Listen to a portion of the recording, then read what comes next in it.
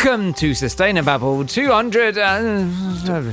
Something. We're recording this in the past, so we're not exactly sure what episode number this will be. But we are Sustainababble. We are your friendly little weekly environment podcast. Ain't we all? Yes. All about people and the planet. And why? Just because literally everything from every angle is screwed, that doesn't mean we can't find time for a bit of jolly good British sarcasm about it, yes? Absolutely. And what are we going to be having some jolly good British sarcasm about today? We are going to have an exceptionally British, frightfully English, well-to-do, upper-class, biff-baff boff. No, none of that. We're going to have an excellent conversation with the author, Leah Thomas, who is, apart from anything else, brilliant fun and a wonderful communicator, and the author of a new book called The Intersectional Environmentalist. What does that mean?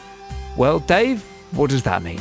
Well, stick around for a 45-minute chat with Leah in which she explains what it means. In essence, it means you can't do anything about saving the planet if you don't also do something about racism and other types of structural inequality. It's like this is all the same thing. And if you are on the sharp end of any of that stuff, in particular racism in the American context, certainly, if you're on the sharp end of that stuff, you are more likely to be on the sharp end of environmental stuff. And it's a big word, and Leah unpicks it all absolutely brilliantly. So stick around for some of the best explainering you're ever going to have. It's a big word, but you made it bigger in the interview. Yes. I sort of meant to say this at the time and then didn't. You didn't correct me and Leah didn't correct me. No. I know. But you decided to make intersectionalist. Well, which, it wasn't why not? There weren't enough syllables in it. In for a penny, in for a pound. Yes, sorry, Leah. You should, look, next time I get the name of your book wrong twice to your face, Leah, bloody well correct me on it. The Intersectional Economist. Environmentalist! No! Is the name of the book. Did you do that on purpose? No, I'm just an idiot. I'm God. very old. The Intersectional Environmentalist, not the Intersectionist Environment. Anyway, shut up and listen to this. It's brilliant. Learn stuff. Get inspired. Shut up, I'll say something else. Just the usual disclaimers. We do work for environmental charities, me and Dave, that is. So if you have any beef with anything we say, bring it up with us, not with the people for whom we work. Yes? Yes. And we are a listener-funded, independent podcast, and we need your cash. So you can give us cash, if you have any, by going to www.patreon, patreon.com/Sustainababble. Thank you so much to the people that do, to all of you that do. It is unbelievably generous and much appreciated, and enables us to keep going, to keep babbling, to keep, frankly, talking to brilliant people like Leah. Right, very good. So here's our chat with Leah. Strap yourself in for some interesting stuff. And we started by asking Leah, all the way over in California, what the hell she makes of the UK from over there.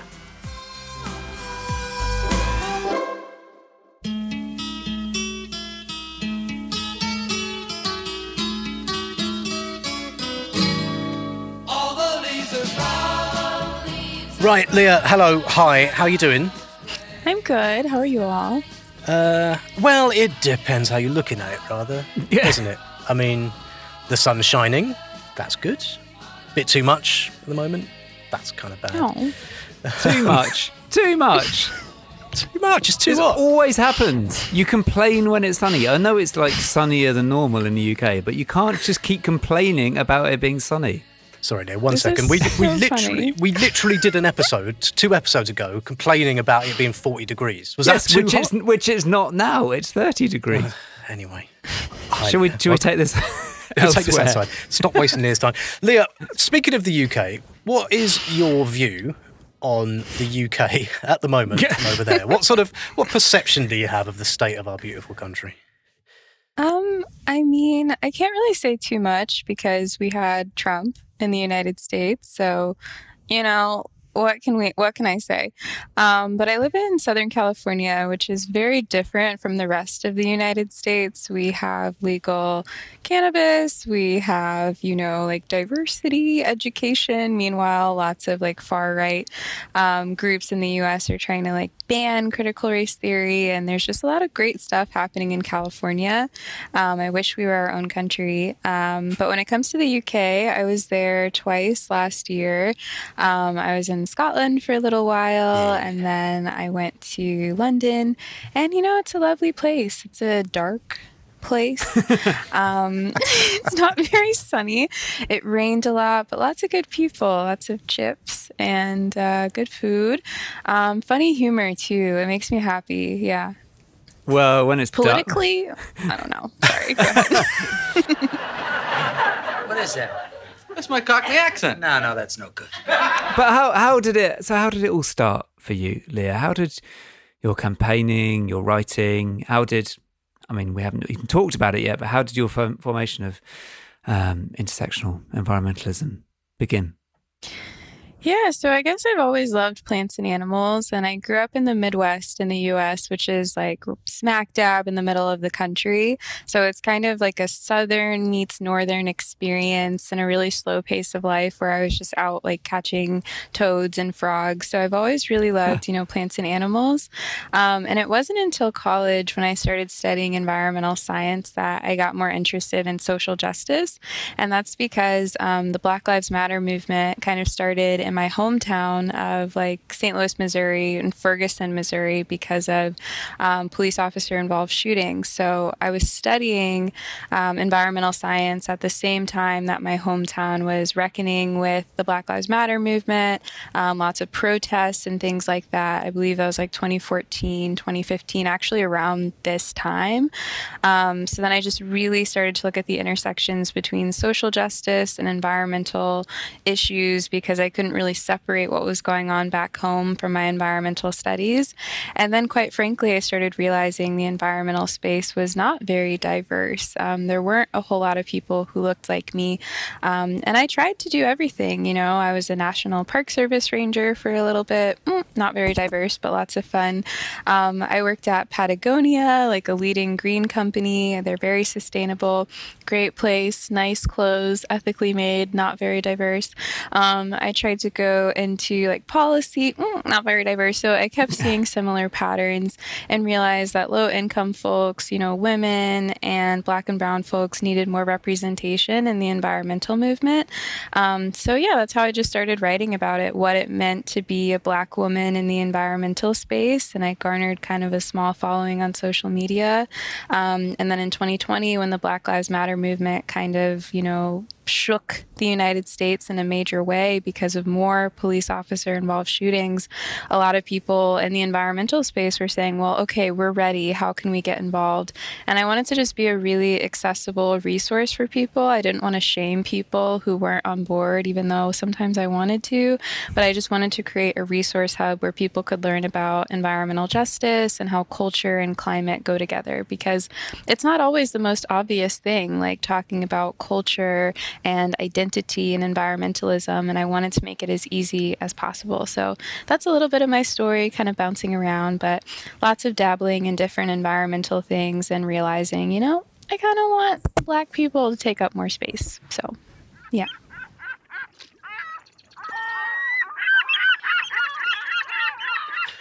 Your book is fab, I must say, and we'll talk all the way through about how fab it is. But one of the things that I loved about it was the way that you just bring everything to life. You don't just talk. Sometimes a lot of this stuff can be really abstract and like concept, abstract, big, long words, and it makes my head hurt a bit. But all the way through your book, you kind of go like, and this is what it means, right? So bring it to life for us, like where you were growing up. What does it feel like? What was it like? And then how does that relate to environmental stuff as well? Yeah, and I think for me, with my writing, I want things to be as accessible as possible. I think a lot of academics are such snobs, and I know that after studying environmental science so formally. And then I started thinking, what's the use of all this climate science if not everyone can understand? Because a lot of climate movements and spaces are just so elitist. And it's like, if people don't know what you're talking about, isn't the goal to get as many people as activated as possible? So this should be accessible. So the way that It's to confuse people. The goal is to sound clever and confuse people. We made a whole podcast out of being confused. So, yeah. No, but that's so true. And that happens in social justice spaces sometimes. And, I love all the different theories, but I want people to understand. So I think growing up in the Midwest, which isn't as progressive as, say, Southern California, I realized, okay, I'm learning all this stuff and I'm talking in social justice speak, but not everyone can understand me. And it it feels very elitist and icky, and I don't like it. So I think one common misconception is that like talking about things in a way that's accessible is like dumbing information down. It's not. It's kind of like an equation, and it's just making things more accessible. So I just love that little equation of putting words together. But yeah, I guess with my upbringing, I didn't realize that my parents were kind of radical until later in life. Like they took me to protests all the time. They wanted to change our last name because they didn't want to have like a slave name. We did Kwanzaa. I've been, I guess, technically going to protest since I was a baby, and there's little photos of me like demonstrating for racial justice when I was younger. So I just thought it was normal to have parents who were like that. And then I don't know, I think Ferguson really, really shook me. I don't know how much awareness there is, which is also interesting with my book coming out in the UK, because I don't know how much awareness there is if I say like Ferguson, if people, know, but it was kind of the beginning of the Black Lives Matter movement in the US, and there were protests with gas stations burning down. There were journalists that were being arrested. My sister and friends were being tear gassed.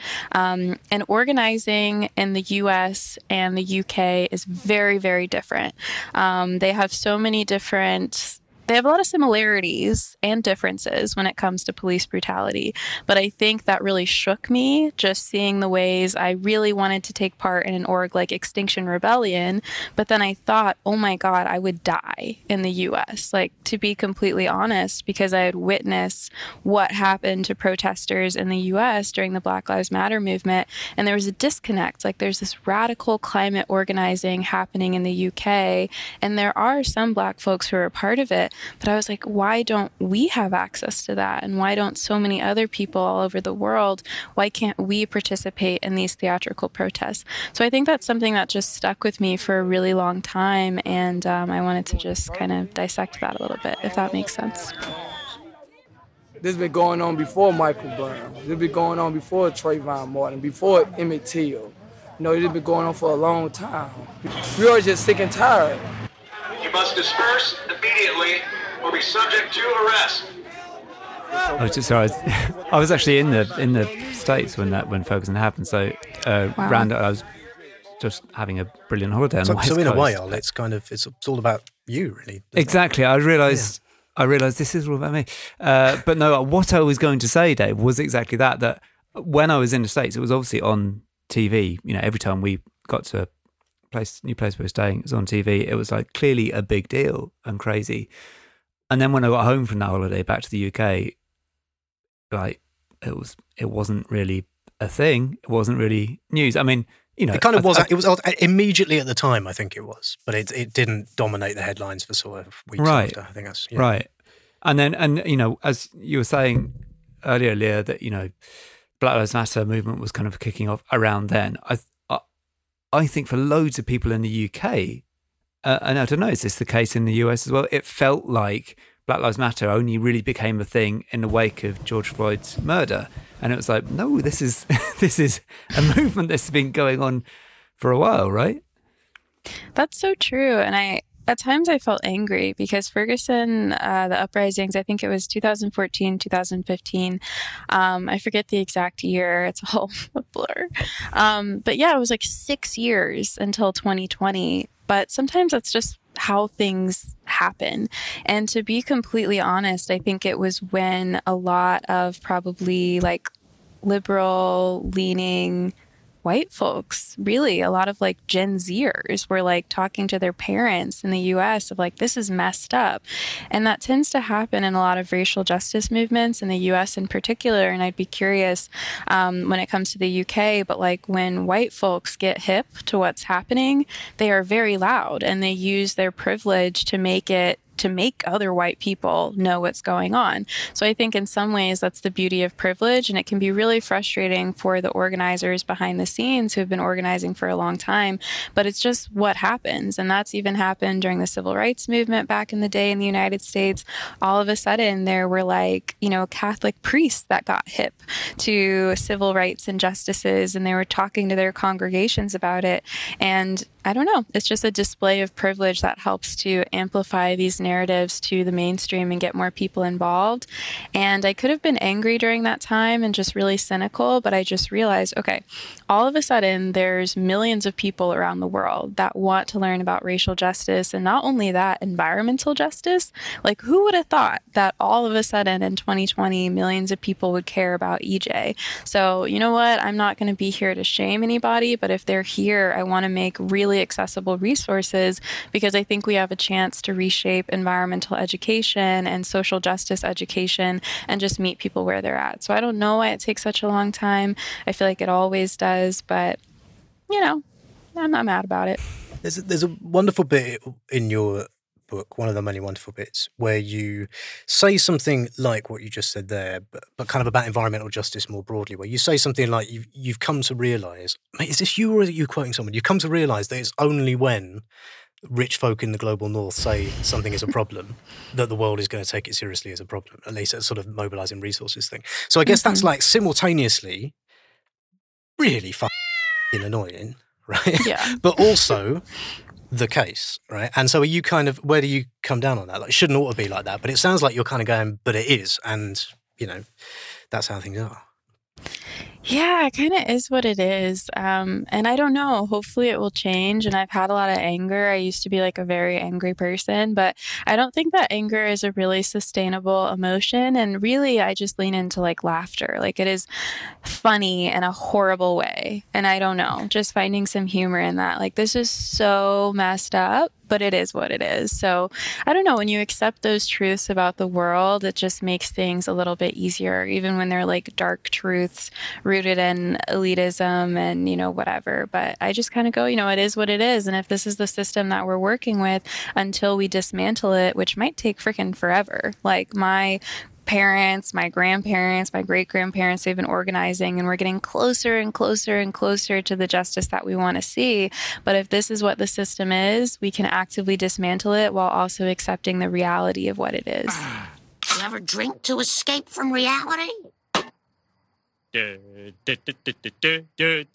So it sounds like that you demonstrate things that we don't demonstrate very often, which is remarkable restraint in the face of quite often provocation, and you kind of rise above stuff. But you must have had some right dickheads like explaining, or rather mansplaining, I guess, to stuff to you over the years. Like, yeah. I mean, I know you're going for like grace and rising above it, but come on, tell us the worst. Tell us the worst. Can we have your top 5 dickheads, please? No, 1 or 2.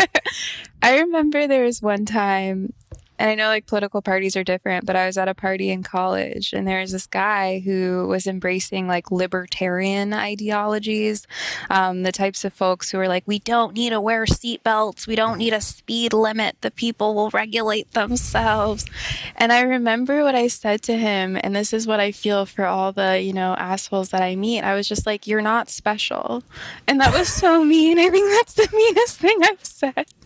But I was just like, you are not special. There are so many other rude, like, white men who think just like you. And like, you think that you're the first person that's bringing this to me, but you're not.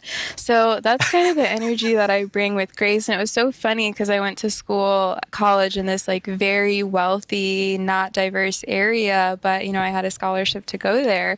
But it just seemed like so many people, they didn't realize their mansplaining is something that I've heard time and time again as a woman navigating through STEM, navigating through social justice. So just shaking people up and being like, yeah, I've heard that before. I think it just crumbles their ego. But yeah, so there's been a lot of different times like that. Like, I'll be on, really important panels or things like that, and there's some guy in the audience or person in the audience who's like, but race doesn't have to do with environmentalism. And I just have so many facts and I have so much data, and that's why my book is cited like crazy, because there's just so many people that want to argue the data. But I don't know, at this point I just don't care, and I just am like, you're not that special. Not saying that every person is special. I think people are special in their own way, but I do enjoy like gracefully humbling men.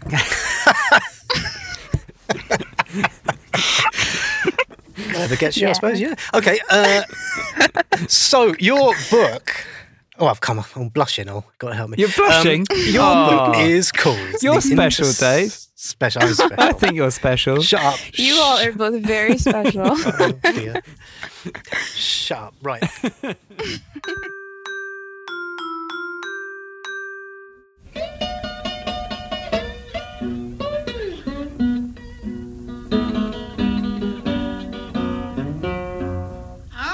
Your book, Leah, The Intersectionist Environmentalist. That's a lot of syllables, isn't it? Yes, 12. Yeah. It's out in the UK in a couple of days as people listen, so the 1st of September, right?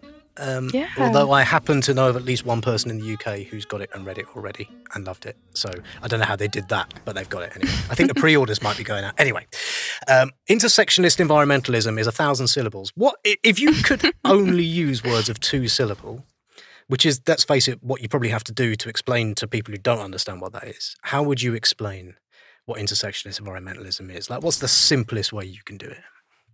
I would just say, like, protect people and the planet at the same time. Like, we are humans on this planet. It is our home. Therefore, we must protect both. I don't know if that's the easiest way to explain it, but it really is just like protect people and planet at the same time. And that sounds so obvious because you would think, okay, well, our fight to save our home planet and the climate crisis, it's rooted in wanting to save humanity, but it's not always. Sometimes we're talking about the climate science, but we're not talking about the present and who is experiencing environmental injustice, right now. So whether that's low income communities, which I would say is probably even more rampant in the United Kingdom, because I think classism is a little bit different. I would say in the obviously there's racism, but just the two places are very different. I think classism, what do you all think? I don't know, but I feel like classism is even more rampant in the UK. So, just things like that impact people's environmental outcomes. Now I'm rambling and it's not making sense, but I'm going to say protect people and the planet at the same time. And there are barriers that make that really hard, whether it's, income inequality, racism, sexism, etc. Well, we will get on shortly to Ol's extensive views on the class system, but I just wanted to check in on the intersectionalist bit is a term. You didn't invent that term, right? And could you explain what that term is? Because I think it's really interesting. Yeah, so I think this is really important. I did not create intersectional theory. It was created in 1989 by Dr. Kimberly Crenshaw, who is actually a legal scholar in the United States. She's a Black woman. She is also in part responsible for critical race theory, which is a separate theory, which is very polarizing in the United States. But intersectional theory, it all stems from a court case, which I'll just take a short moment to explain. So General Motors, the car company, back in the day, like 40 years ago, maybe more. So there's an office that fired all of the Black women, and the Black women tried to sue. However, in the United States, they dismissed the case on the grounds that there were still Black men working there and there were still white women working there. So they said, if Black men are working here, this can't be a racial issue. And if white women are working here, this can't be a gender discrimination issue. And Kimberly and other people were saying, we need to look at both factors. These are compounding factors of them being both Black and women, which led to this legal outcome. So if you don't consider compounding factors in, a legal court case, there's going to be lots of loopholes and discrimination can continue. So the basis of intersectional theory is it's important to look at compounding factors of things. And I think that should also be applied to environmentalism, because we might see, say, a specific community that is more likely to be in contact with toxic waste. And some people could say it's an income issue, it's not a racial issue, and people could fight back and forth, but there's probably compounding factors there as well. Like income is also an issue, and then race is also an issue. These things compound. So it's really important to consider some of these identity aspects when you're talking about who is experiencing a particular injustice. And so that's what intersectional theory is. I've heard other terms like used even in college education, like interdisciplinary studies that touch on multiple topics or, overlapping things. I'm sure there are other words with less syllables that you can use, but that's what intersectional theory is.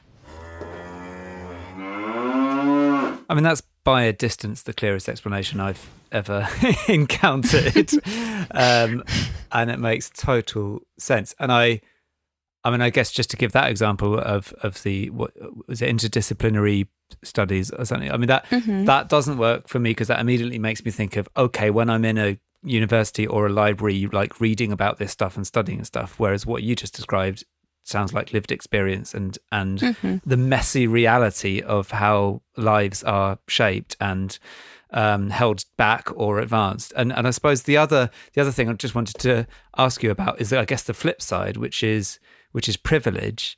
Because again, you in your book, Dave pulled this out when he was reading. It's like, look at this. This is a brilliant definition. Like, in your words, how would you define privilege, and why is it important in the context of intersectional environmentalism? Yeah, and I wish I had my book in front of me. I was going to say, I'm going to test you now on what you think about privilege. I would say privilege would be like unearned benefits that someone has in society. And when I say that can be kind of triggering for a lot of people, because they're like, it's not my fault, I was born rich. And I'm like, I'm so sorry. Like, I'm not attacking you. Like, it's not what I'm saying. But even when I look at my life, like, I can think of things, and I talk about this in the book. Like, so both of my parents, so I was raised in a 2-parent household where that had an impact on my life in some way, just having that like nuclear family unit, or more specifically, both of my parents went to uni, as they call it. It's so cute in the UK. So, that made it easier for me. I'm not saying that someone who had parents that didn't go to university can't get into university, because that happens all the time. There's so many first-generation students. But because my parents went to college, they guided me through the application process. Or, there's other unearned benefits that I've had in my life that, my mom being a mental health professional. So I always, thinking about mental health, having access to that was something that was always available for me. So I feel like they're like unearned societal advantages. And then I know that I have privilege, but one of them is not whiteness in a white-dominated society. So I don't know if that makes a whole lot of sense, but just unearned characteristics that might benefit your life in some way.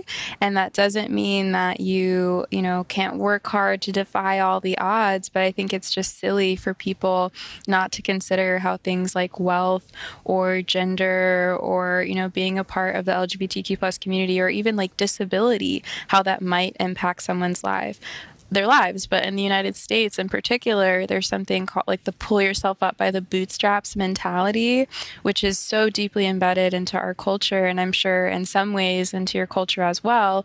Sure. Just thinking like, you can defy all the odds. So even if you were born into poverty, you have no excuse but to become a millionaire. And they might point to a couple examples of people, but that's just not fair, because those odds are making it a lot harder for people to accomplish certain things. So, yeah. Right, I hear what you're saying, but the thought that I have white privilege makes me feel really bad.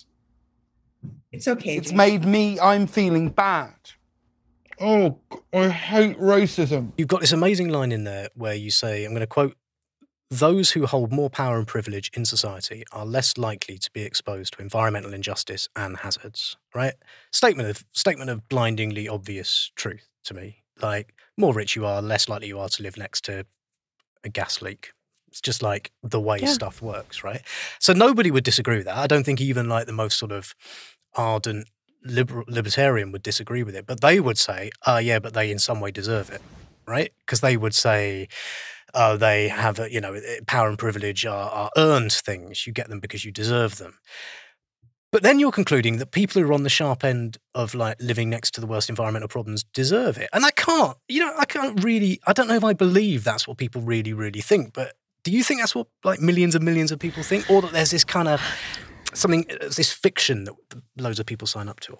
I think there's a fiction that people sign up for. So there was an interview with Kim Kardashian a couple of weeks ago or months ago, I don't know, and it was trending, where she said, "I just feel like people don't want to work anymore. I People saw that. just don't want to get up and work. And I was really thinking about that because there are a lot of millionaires or even just middle class folks that feel very proud of what they've accomplished, which they should. But sometimes they feel so proud and they start buying into, again, my whole "you're not special" thing, that I must be very special if I was able to acquire wealth. So I must be more talented than other people. So they start assigning a significant amount of meaning to the wealth that they've acquired. And then by assigning that specialness to them, they're basically saying, well, I guess other people haven't worked as hard.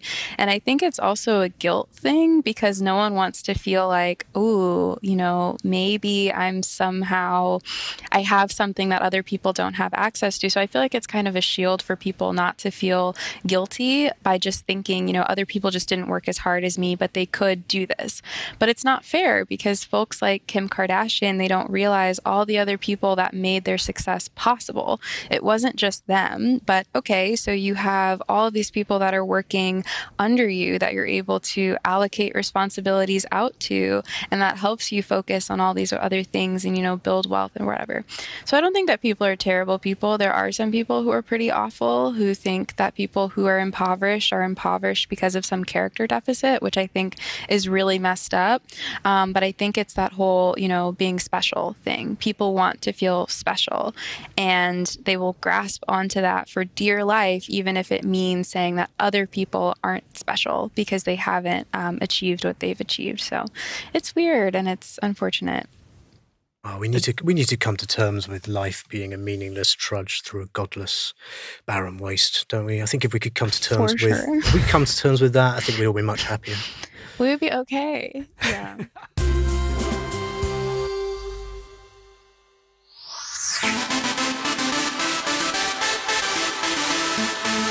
Right, hello, Dave here, and I'm whispering so that Ol doesn't hear me. But what I've done is snuck into this episode of Babble just to give a little plug to my other podcast, Your Brain on Climate.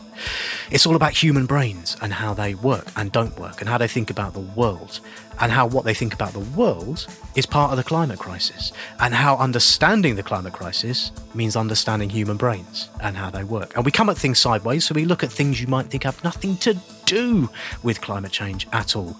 But when you unpick it all, everything does. It's called Your Brain on Climate. It's available the same place you found the Babble. I hope you like it. Please have a listen. Don't tell Al I'm here. Oh, he's coming. Okay, bye. Your Brain on Climate.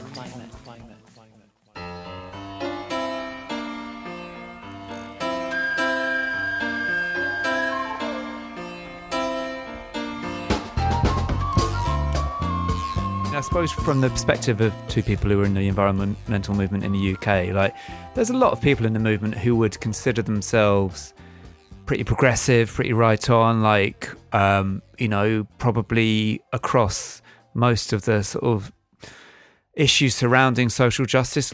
As you defined intersectionality earlier, or intersectional environmentalism earlier, for people and planet, people have been trotting out basically very similar phrasing in the UK environment movement for a very long time. But to what extent are they not getting it, or are they thinking something else? So is this my commentary as an outsider on UK climate activism? Because I could give a couple. Yeah, no, do definitely. I mean, obviously, and you mentioned Extinction Rebellion earlier. That is, I presume, quite an interesting sort of touch point as well. It is really interesting. And I've been talking to a lot of specifically Black and brown climate organizers in the UK. And climate organizing in the UK is unlike anything that I've seen on Earth. It is amazing. It's almost like an activist industrial complex. That sounds bad, but it's kind of everywhere. You can easily find resources and bookshops, Extinction Rebellion books, things like that. The scale of organizing is unlike anything that I've ever seen before. But I do think in terms of racial justice, and I don't know, it's just I don't understand the demographics of the UK. So maybe if I spend more time over there, I'll have a better take on it, but I feel like there's a lot of talk about classism, but there isn't as much talk about racism, I suppose, and the ways that it manifests. And I think in the US, we just have such a strong history of like civil rights organizing and things like that. And in the UK, it's just like a little bit different. So I think there's sometimes, even though people talk about climate justice means something very different in the UK than what it means in the US. So the phrase environmental justice was made in the United States by Black and, Latino and Mexican organizers who were saying, hey, like we are impoverished and we're also people of color that are exposed to these environmental hazards. We need environmental justice.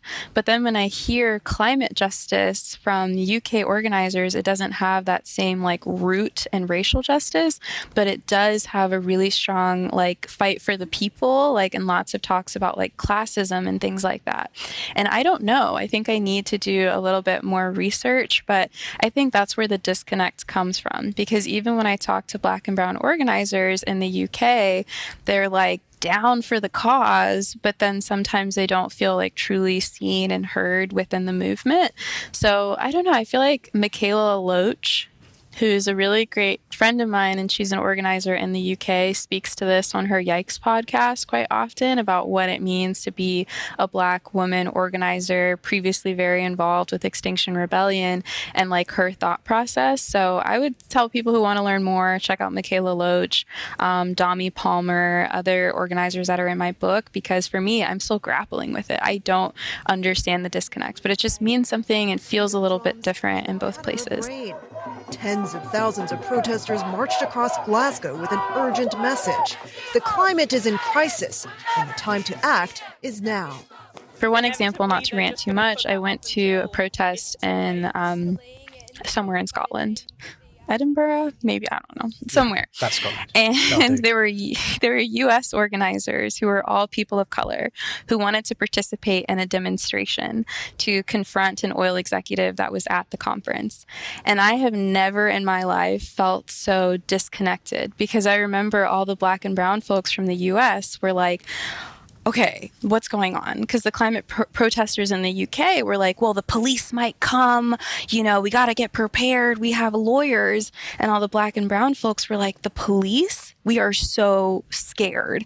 And I remember the UK organizers, not to shame them, but kind of belittling us. And they were like, what? Are you afraid about losing your paycheck or something? Are you afraid about getting your passport taken away? Yeesh. And I remember someone there was like, we're afraid of dying because that's what our police do to us. And we're not trying to diminish what you're talking about, but like, we're scared.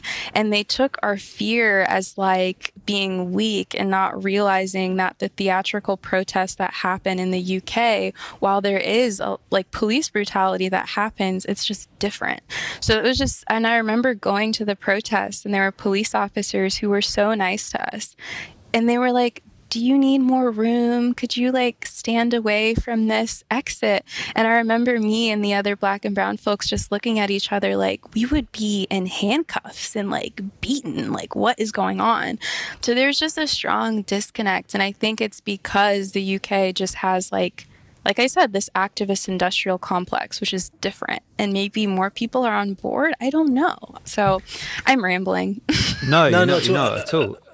Yeah. There's just lots to reflect on that, isn't there? But I think, there certainly have been criticisms of certainly the early days of Extinction Rebellion in the UK, where it was taking that approach of, what we want to do is get as many people arrested, and, police brutality against Black and brown people is a big thing in the UK as well. And that was an incredibly exclusive tactic for all of the reasons, or similar reasons to what you just described. And I think, I'm not close to Extinction Rebellion organisers, so I can't speak from experience, but I think probably they would say they have learned a lot and listened a lot since those days, but I don't know if that's the case. I wanted to sort of picking up a bit on that. I wanted to talk about something you write about really early on in your book, and we've been sort of talking about it all the way through here, which is that cognitive dissonance thing that happens in white environmental movements.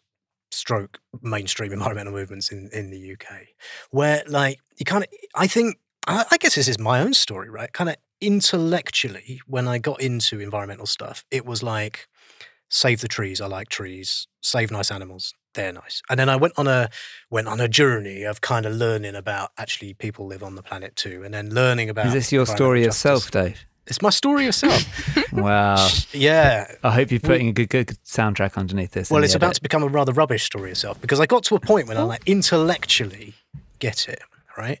But I would be lying if I said, as a white man in his 40s, I'd be lying if I said I feel it in my guts, climate justice, environmental justice, in the way that people on the sharp end of it do. It would be a lie to say that. Yeah. And I think that lie is hard to, that fact is hard to say, actually. It's quite a hard thing to say. And I wonder if there is something about the thing that does to your brain, because it kind of does make you shut down a little bit, right? Is that sort of, have I described anything that makes sense of the cognitive dissonance thing you talk about, or have I just embarrassed myself for no reason? No, what you're saying is completely normal. And even for me, like, I feel very deeply the advocacy specifically for like women and Black folks, because I'm a Black woman. And sometimes I would so there's something that happens within even, I guess, communities of color that I explore in the book called lateral oppression, where even though we're not, white, we're not the majority, we might compete against each other and say like, well, we need to talk about Black issues, we need to talk about Indigenous issues and Asian issues, etc. And there can even be a comparative nature. And I think it makes sense that we are most passionate about the issues that impact our lives, but just making sure that we have an understanding of our passion that we feel for whatever topic areas that doesn't need to compete or discredit what other people are feeling and what they're passionate about. And it can really be a simple thing of like not forcing yourself to feel emotions that you don't feel, because sometimes if you're not connected to an issue, you won't feel it in the same way, but finding ways to amplify those messages or even just acknowledge the reality of it. I think if so many folks just acknowledged, hey, racial justice is an issue.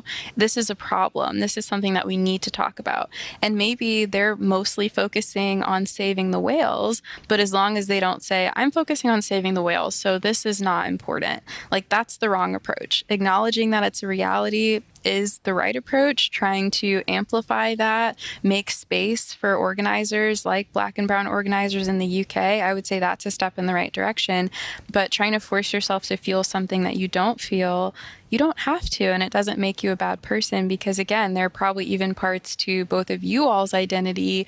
I don't know what that is, but even if it's like, I don't know you all's cultural backgrounds. There's probably something that you all feel really deeply connected to because of your family. Like, it would make sense that you care a little bit more about that than you do other things. But just creating that space, I think, is really important. There's something wrong with your fiancée, sir.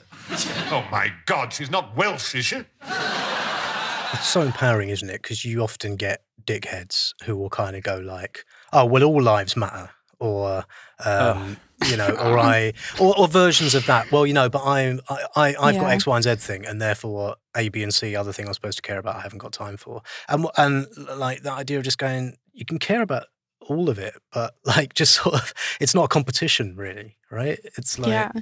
It's not a competition. I think that's the most important part. Like, we would have so much progress, like even if people were focusing on the specific topic areas that they care about. But like I said earlier, just acknowledging the importance of all those other things. Like, it doesn't take away from me and my advocacy for my Black womanhood to also be like, I stand in solidarity with the Indigenous peoples all around the world. And like, what that solidarity looks like can be different for everyone. It can mean like actively participating and going to protests. It can look like donating. It can look like sharing things when it comes up.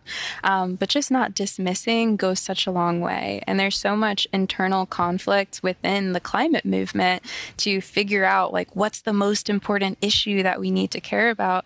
And I wish more people realize like people will have different theories of change, and there is no one most important issue, but we can tackle all these different issues and like empower each other instead of just dismissing each other and competing and comparing, because I feel like that gets us nowhere.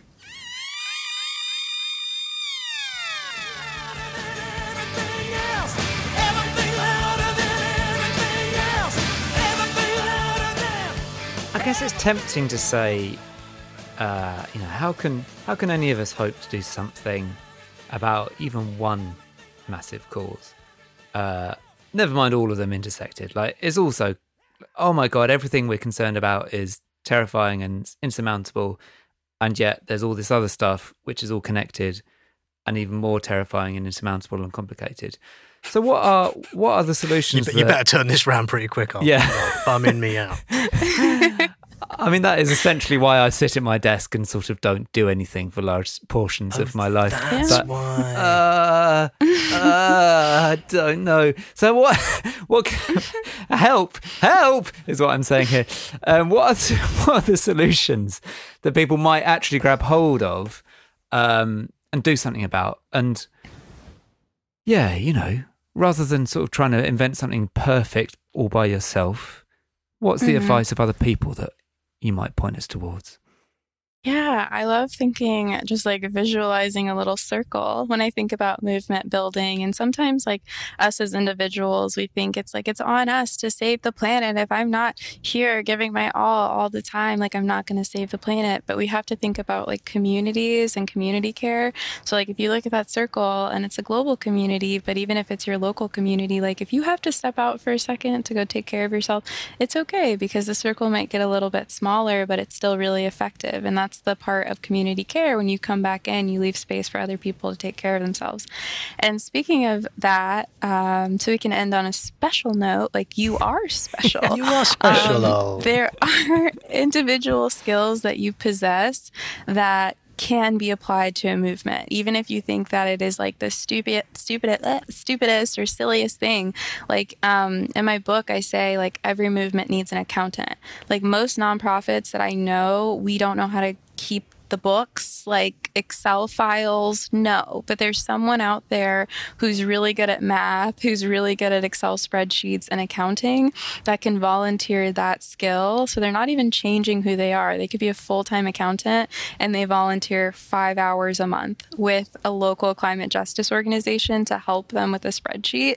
And that will do, wonders. Or for me, I used to be really shy. Like, I'm a pretty reserved person.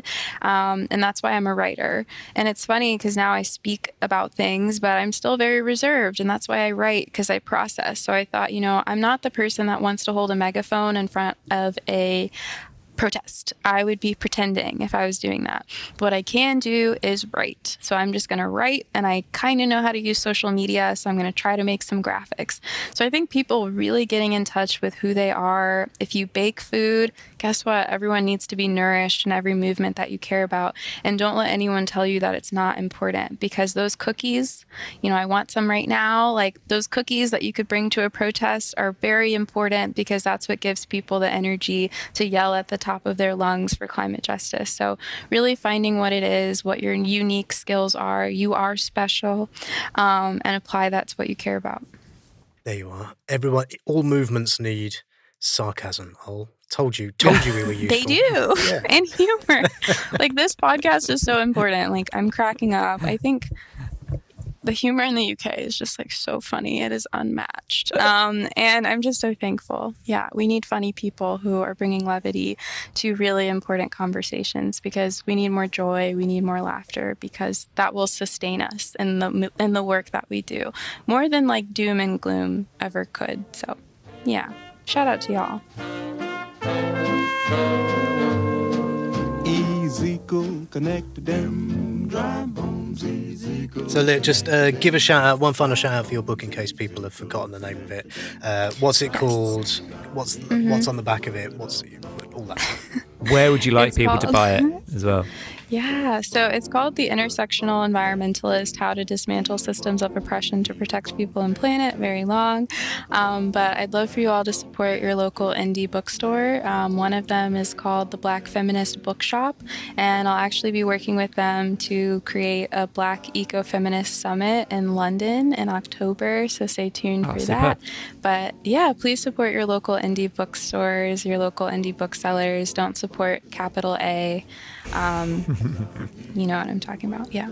And you said that you have built a small social media following, which I think is tiny bit bigger than ours. By a magnitude of about 1 million. You have a large social media following. Where can people add to that? Where can they find you on socials? Yeah, you can check out the organization I helped found called Intersectional Environmentalist at Intersectional Environmentalist on Instagram and all of our social media channels. And then if you just want to see me like living life, my personal blog is Green Girl Leah and my Twitter is Leah Tommy.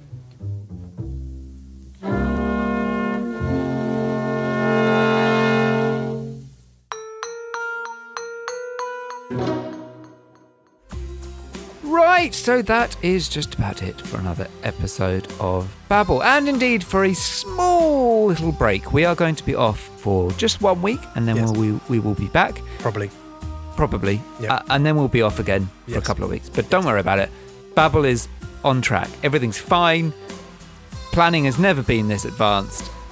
There's a spreadsheet and everything. It's fine. We're recording several episodes in advance of actually putting them out. I think this is some quite advanced Babble logistics. We're reading 2 books in a week. Now that is some good going. I'm going on holiday to have a break from reading. I know everyone else takes books on holiday, but I'm exhausted by all these fantastic books we keep having to read.